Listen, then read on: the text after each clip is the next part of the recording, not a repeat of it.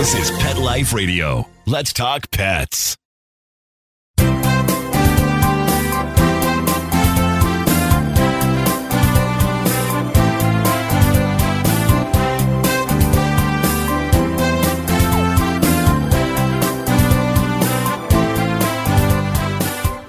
Good morning, good afternoon, wherever you may be. On this here, LA, it's a lovely Sunday morning. Guys, visibility is okay, but yeah, pretty good stuff. Anyway, you're here live with me, Dr. Jeff Werber, here, your host on Pet Life Radio's Ask the Vets with Dr. Jeff, here on Instagram Live, here for you, here for your pets. Any questions you have, let me hear them. I already have one. Starting off, we're going to do in a minute. How to get a hold of me, very easy. Here on Pet Life Radio, just click on the link that Mark has left for you there and go to shows, Ask the Vets with Dr. Jeff. Click on the link and we'll join you here live. Here on Instagram, do what you're doing. Just ask away. So let's start with the New York Yankee. I had to rush my 15-and-a-half-year-old Jack Russell Terrier to the hospital last Monday. She threw up all of her food and had a lot of weight loss. Ultrasound CT scan showed a tumor in her liver. It doesn't go on. It's 10 centimeters. There we go. So that, unfortunately, liver tumors, 15 and a half years old, not a good combo. Liver tumors in general are not good. I don't know if you recall a number of weeks ago, I had gone in for what was going to be a fairly, hopefully, routine splenectomy. Found out the spleen itself actually there were tumors on it, but none of them have ruptured. But the liver tumors ruptured, bleeding all over the place. There is nothing you can do. We don't do liver transplants. And at a 15-and-a-half-year-old dog anyway, at this point, sadly, it's almost like hospice. Keep them comfortable as long as you can. If they continue to vomit, stop eating. If they're weakening, if they're starting to they're losing weight, starving, we don't want that to happen to dogs. And it allows us, really to do the right thing, and that is to let them go peacefully and avoiding any animal suffering. That's our job as veterinarians. And hey, look, I'm a glass half full kind of guy. 15 and a half years, pretty darn good. And if the dog's been doing well up till now, and she's been, a happy dog, that you did your job. She did her job to give you the love and the compassion and the companionship. And you did the same for her. And the beauty of euthanasia is that we get to enjoy all that and yet avoid and minimize the animal suffering at the end. Sometimes you wonder if we should be able to do that more with people, but that's another story. But anyway, it's probably that time. Enjoy. Don't let her suffer. But again, think of the good side. Luckily agreed to babysit a relative's dog. Dog brought fleas into my home. I treated everyone with topical weeks ago, but itching seems to persist. So here's the thing. We got to remember, first of all, topicals, depending on which ones. I'm not a big fan of the Frontline, which is Fipronil, or the Advantage or Canine Advantix, which is imidacloprid. Not that they're not safe. They're very safe. Thing is, they've been on the market now for so long, they're just ineffective. They may do some, they've kind of lost their charm. And then by going over the counter, having people use them inappropriately, that just contributed to the ability of these fleas to develop resistance to these active ingredients. So the only topical that still works okay in a cat of the older stuff is Revolution, selamectin. It might help in a dog too. I've never found it that effective in dogs anyway. But the new things, you have Bravecto. These are called the isoxazolines. You have Bravecto, Credelio, NexGard, and Simparica. The Bravecto does have a topical option.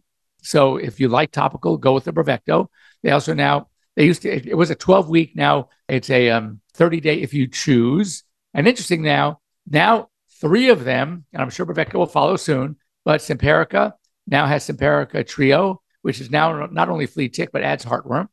Credelio has Credelio Plus, which is also adding heartworm. That's a tablet. And then the Credelio also has one for cats too. It's called Credelio Cat. And then now NexGard just came out with its Plus, and it's not only flea and tick and heartworm, but now it's also the intestinal parasites.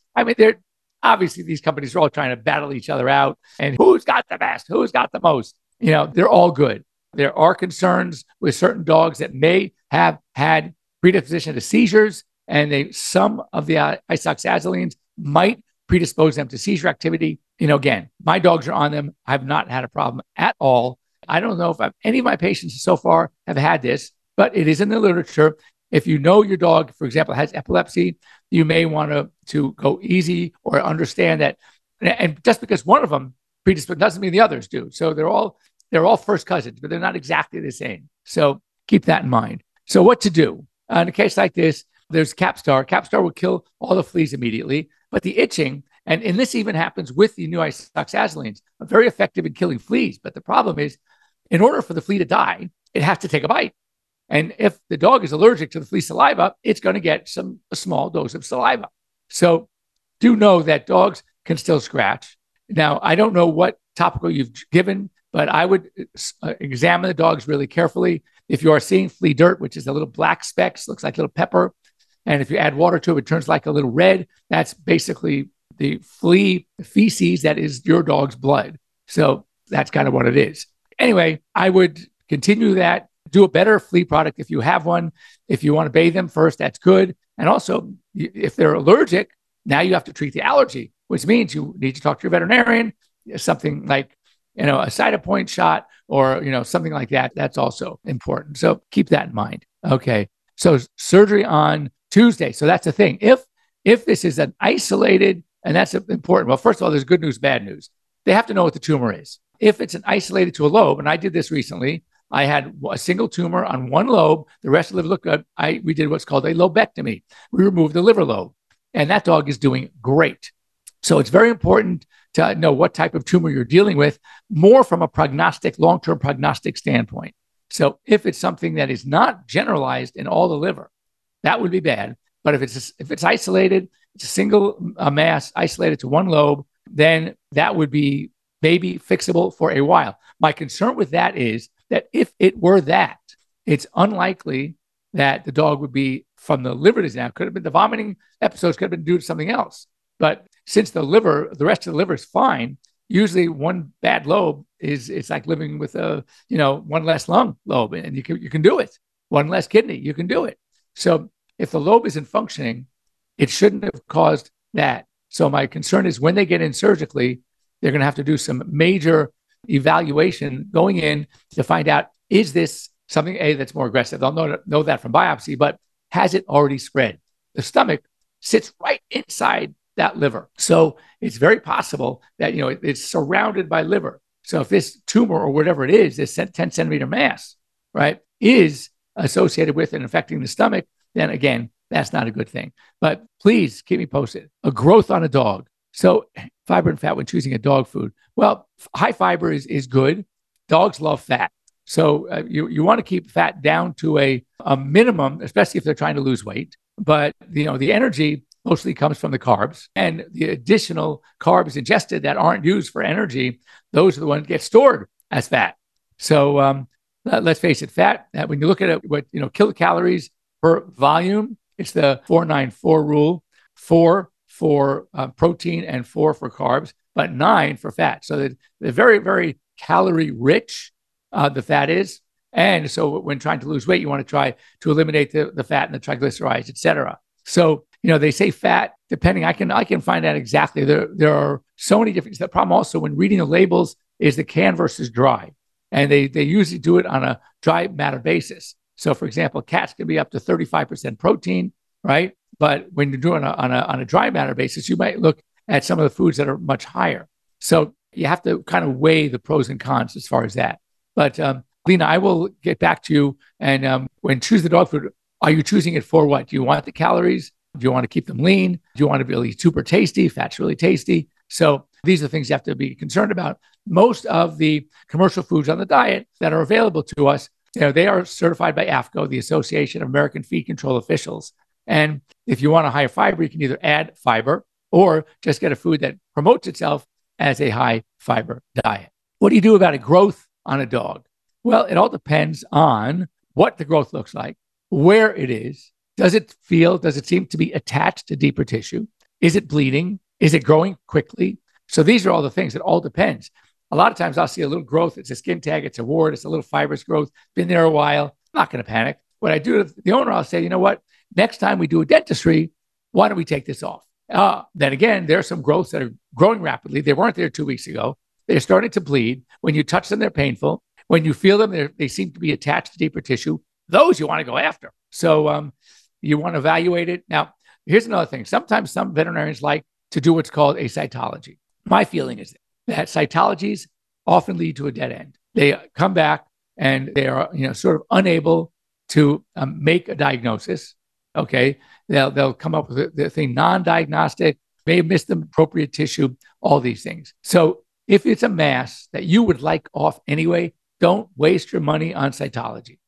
Where it might come in handy is if you have a questionable mass, it may be a mast cell tumor. You want to get wide margins. I treat everything as I get the widest margin I can, depending on where it is. And if I have a lot of skin left over, I'm going to go wide, because that way, if it does come back as something like a mast cell tumor, not only am I going to get an accurate diagnosis because you're giving them real tissue, but we're hopefully going to solve the problem, treat it at the same time. So it's curative at the same time as diagnostic.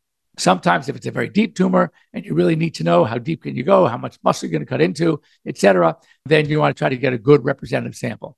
But don't do a punch biopsy. Don't do something, in my opinion, that you're going to have to knock out the dog. Then when the results come back, you're going to knock them out again. That to me doesn't make sense. So you can do, there are some cytology smears you can do. If it's an ugly tumor that seems to be like oozing, you can take a slide and squeeze the little mass and put the slide on top of it, send it in for cytology. You might get something representative. But bottom line is, if you're going to want to remove it anyway, just remove it and then send the whole tissue in for the biopsy.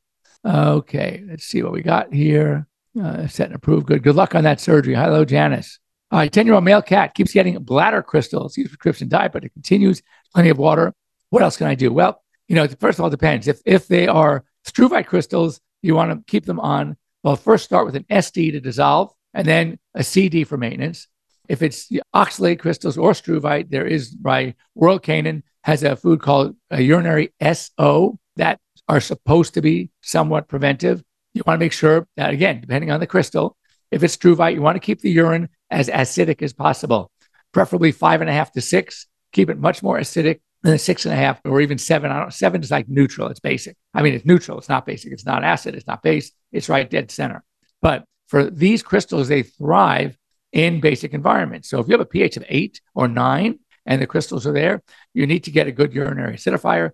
Talk to your veterinarian. There are many things out there. Ammonium chloride seems to work well. Sometimes the good old-fashioned vitamin C, the ascorbic acid, can work well to acidify urine, because remember, that stuff goes through the kidneys. So keep that in mind. All right, waving. Then we're going to take a break. When we come back, we're going to have Vicky here joining us. And we have some things talking about, speaking of fleas, the itch, and some things you can do. How often is it you should anal glands done? Really depends on the dog. My dogs hardly ever need it. And who does it? Well, the groomers usually do the easy way, which is just gland against gland. They don't go rectally and really squeeze one at a time. And often that's enough. But if it's happening again and they're coming back often, you also might want to add a little fiber to the diet. That might help as well, minimize it. If it becomes a real problem and a frequent problem, then you're talking maybe about doing a surgery which removes the anal glands. It's tricky. Not everybody does it. You have to be very, very careful about the muscles that surround the anus itself, because you don't want to ruin those nerves and muscles, because if you do, guess what? You're going to have a mess on your hands. There's just no control. So on that happy thought, I'm going to leave us for a quick minute for our commercial break. When we come back, we're going to have Vicky from Eloise join us for more questions. Get your behavior questions ready. All right. In fact, perfect. The next one, separation anxiety. Is it a training or medical issue? That's a perfect one to start with when we come back right after these short messages. Take a bite out of your competition. Advertise your business with an ad in Pet Life Radio podcasts and radio shows. There is no other pet-related media that is as large and reaches more pet parents and pet lovers than Pet Life Radio. With over 7 million monthly listeners, Pet Life Radio podcasts are available on all major podcast platforms. And our live radio stream goes out to over 250 million subscribers on iHeartRadio, Odyssey, TuneIn, and other streaming apps. For more information on how you can advertise on the #1 pet podcast and radio network, visit PetLifeRadio.com/advertise today. Let's talk pets. Let's talk pets On Pet Life Radio. Pet Life Radio. PetLifeRadio.com.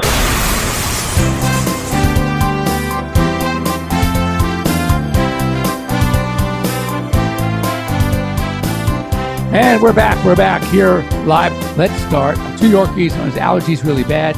She gets Cytopoint injection, but she also gets bumps on her skin, so hard to get them to clear up. Well, that definitely is allergy. And the Cytopoint is good. Check for fleas. And remember, some of the allergies, Cytopoint is great. I love it. It's my favorite. But it's not, there are other allergens that are what we call mediators of the inflammatory response. All right. It's not just interleukin 31. So in some dogs, there are others that Cytopoint does not get. Cytopoint is specific to interleukin 31. So talk to a veterinarian about Apoquel, because Apoquel actually suppresses the enzymes that help these mediators through Janus kinase 1 and Janus kinase 3. We call it JAK1 and JAK3 for short. So some of these dogs that don't seem to respond as well as we would like to just Cytopoint may do better with Apoquel or a combination of both. So keep that in mind. So anyway, Vicki, how you doing? I'm good. What about you? Good. So we had a couple of questions. One, we were talking about the itch. All right. Yes, I wanted to bring that up because I'm so excited to tell everybody about this. This is so not a plug for Dr. Werber, but it is. I am loving your new shampoo. It's called Wet Itch.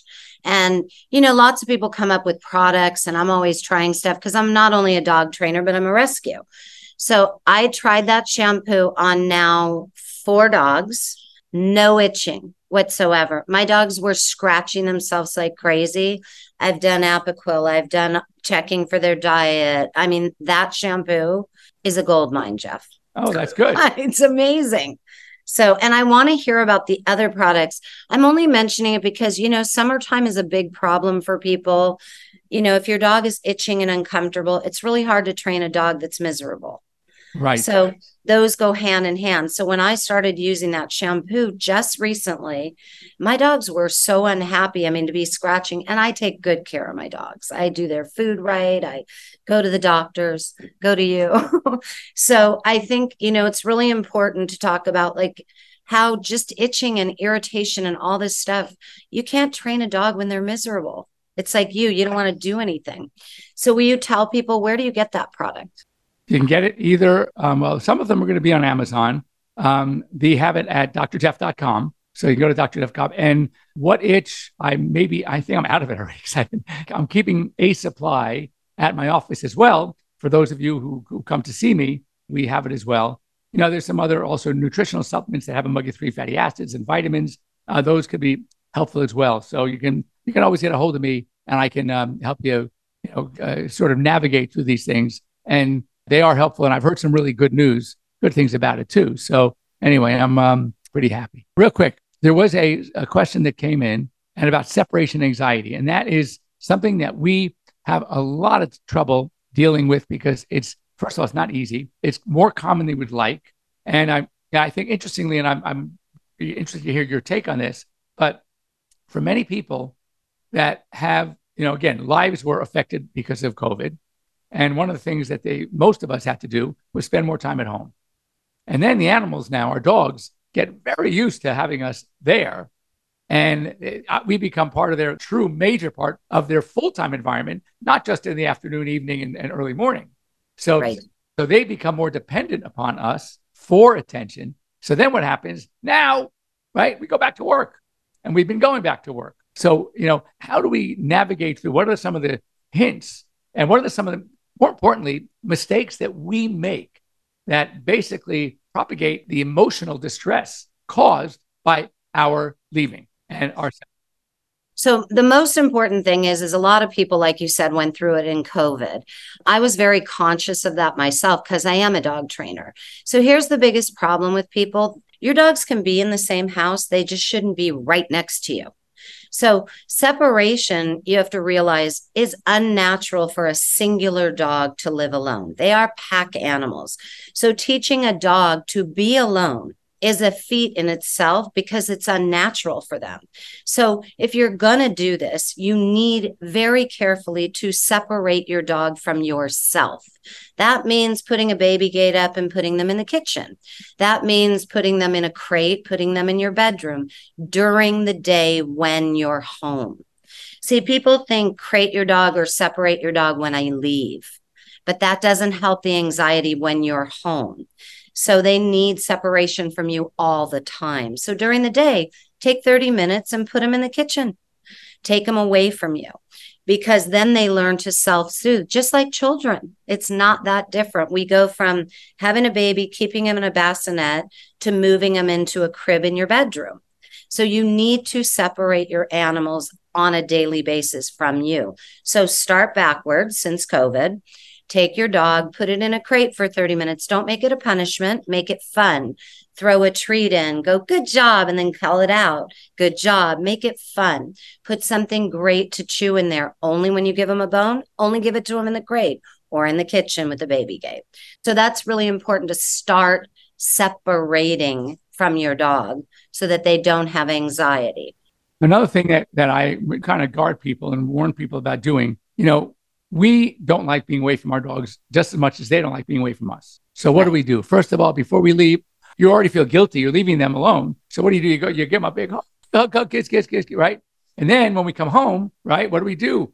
Excited to see you. So then they're jumping up, they're waiting, they're sitting at the door, they're being destructive, they're waiting for you to come home. For that, well, guess what? So part of it is our mistake. When you leave, completely, as Vicky said, get them involved, get them back in their kitchen on their favorite chew toy, favorite game, whatever it is. And you kind of get your coat, your umbrella, whatever season it is, wherever you live, your purse is already in the car. And you just casually, while they're busy doing whatever they're doing, you sneak out of the house. Actually, I don't think sneaking is a good idea because you're not teaching them separation. I hate to backtrack, but okay, go ahead. The most important thing is here's the deal. I call it the 5-minute rule. Pick up your keys during the day, put it down. Pick up the leash during the day, put it down. So they never know, coming or going, it doesn't matter. Now, my 5-minute rule is this. Don't talk to your dogs for 5 minutes when you leave and 5 minutes when you come back. Don't engage them so that it's normal for you to come in and out. But no sneaking. We don't sneak away from our children and we don't sneak away from our dogs. I mean, people want to because they like, oh, if I sneak out. Truth is, I was a teacher for 19 years with 2 to 5 year olds. And the parents would always say, I'll just sneak out. And I'm like, they're still going to scream and cry. You just don't have to hear it.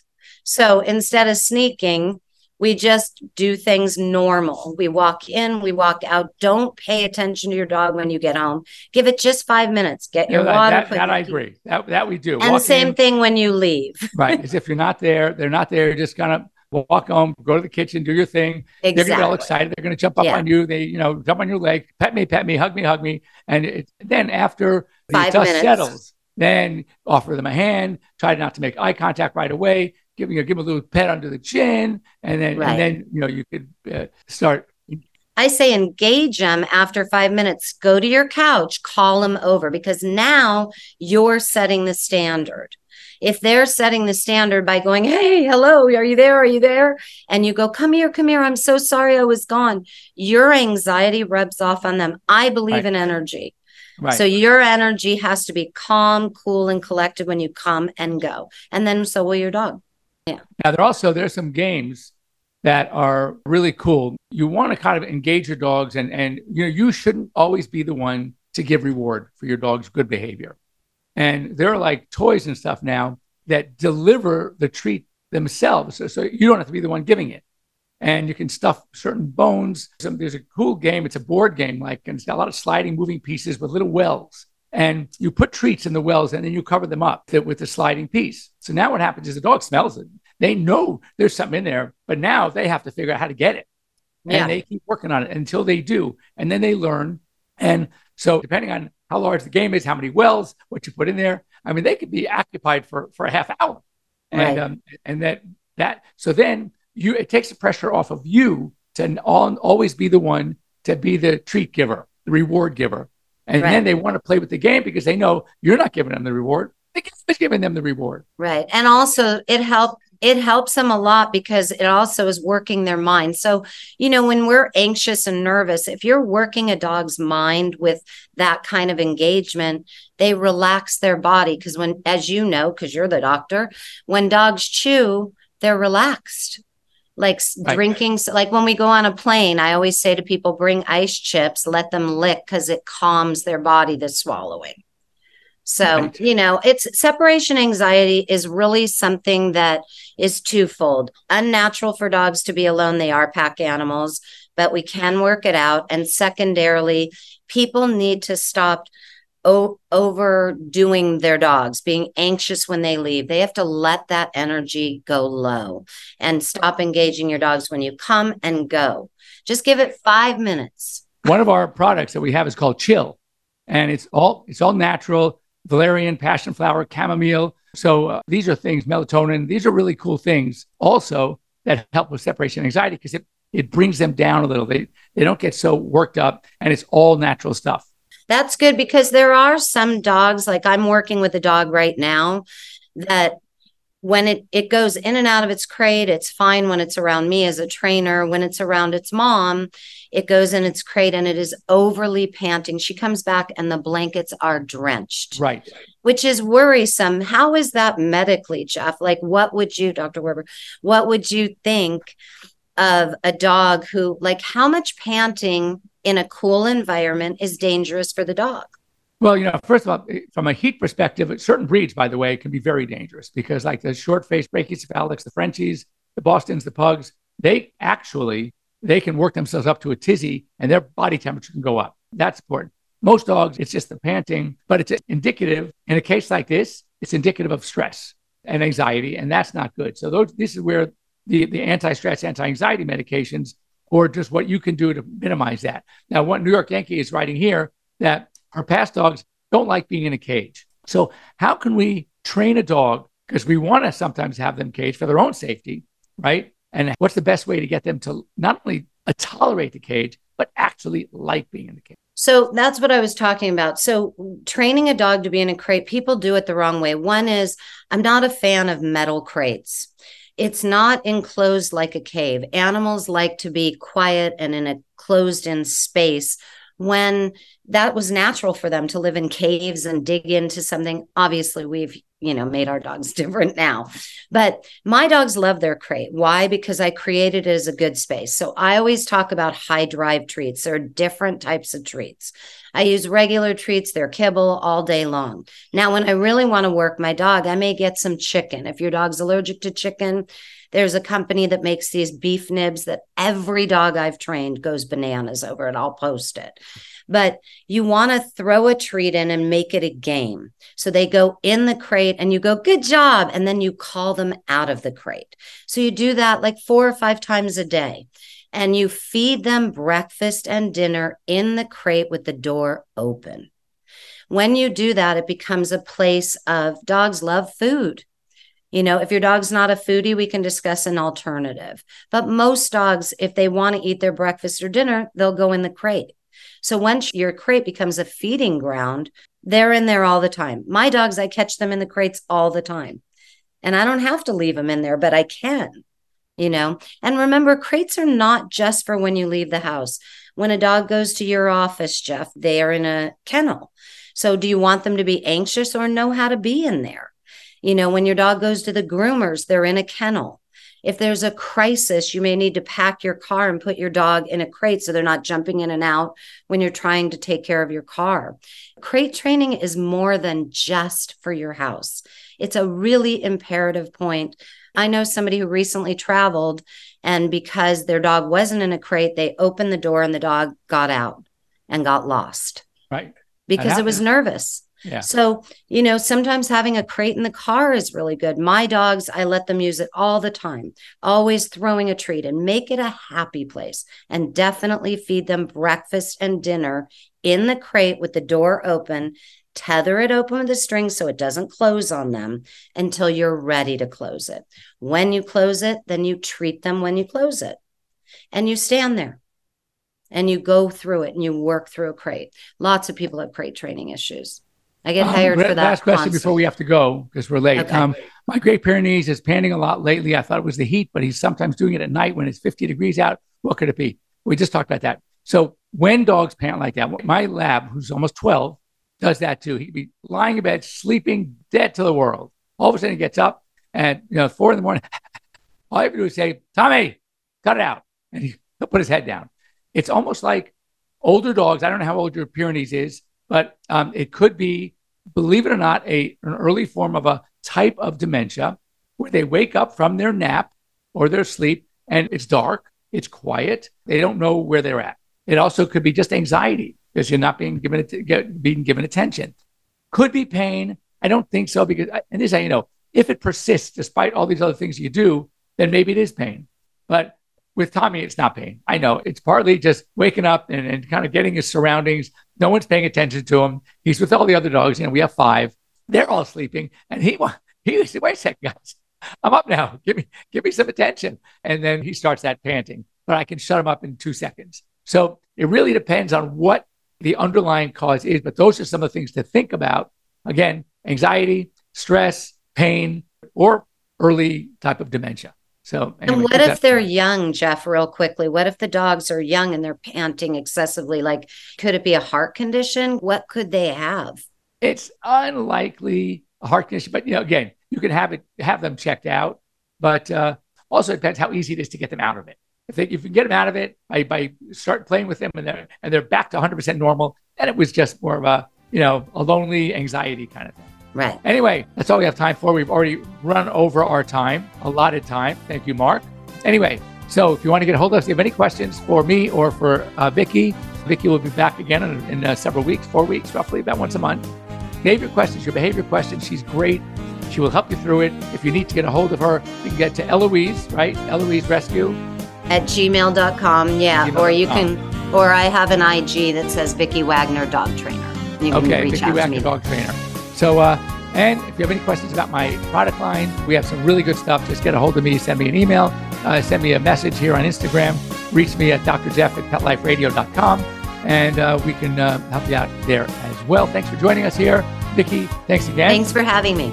You're welcome. And again, we'll see you here next week, same bad time, same bad channel, here on Pet Life Radio's Ask the Vets with Dr. Jeff and Instagram Live, Verbs_DVM, and have a wonderful week. Let's Talk Pets, every week on demand, only on PetLifeRadio.com.